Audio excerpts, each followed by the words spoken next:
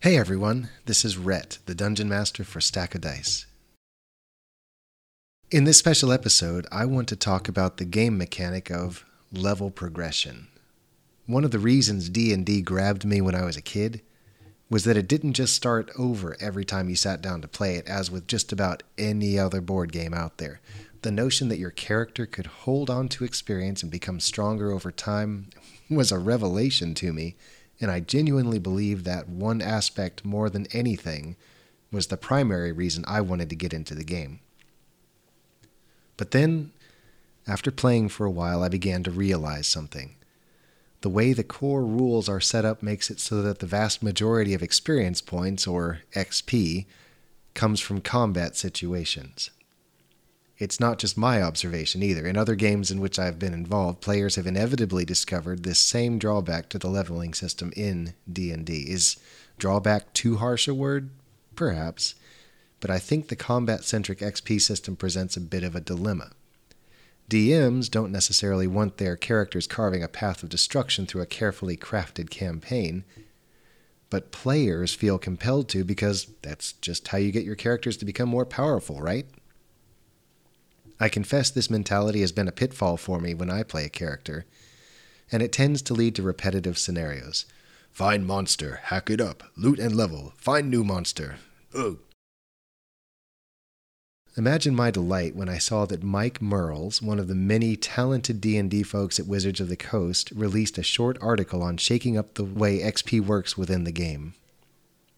They called it the 3-pillar experience approach, and big shocker here, it involves 3 ways to be rewarded.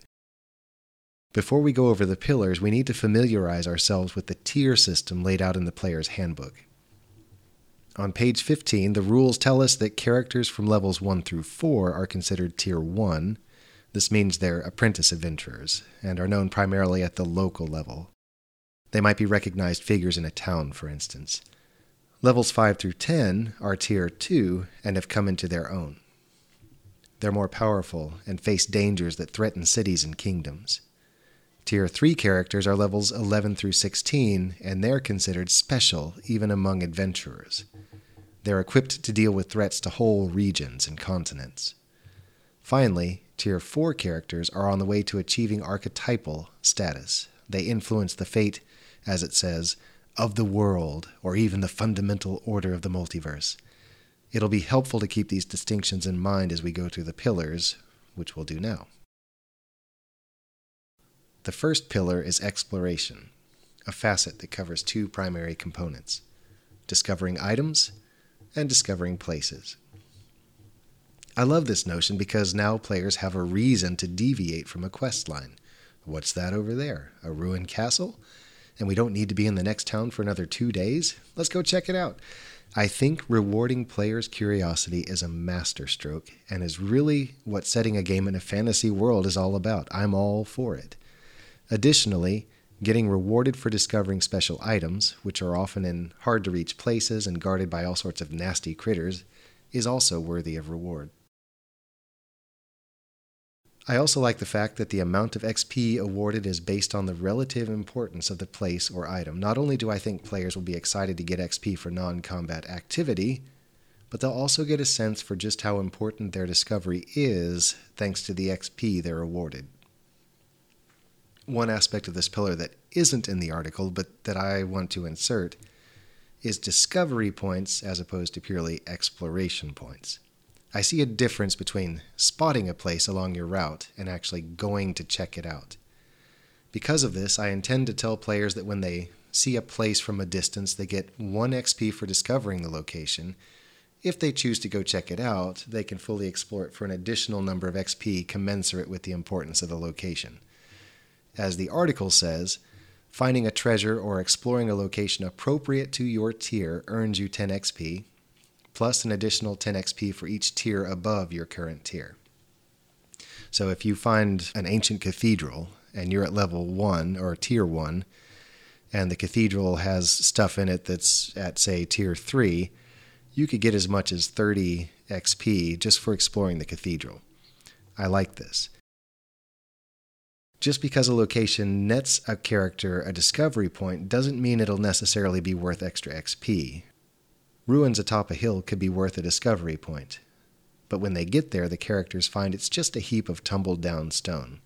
But the point is, they won't know unless they check it out. Discovery also lends itself to keeping a list of places to visit, maybe when the party isn't particularly engaged. They may spot something of interest on the way to a quest objective, but then plan to return to check it out more later.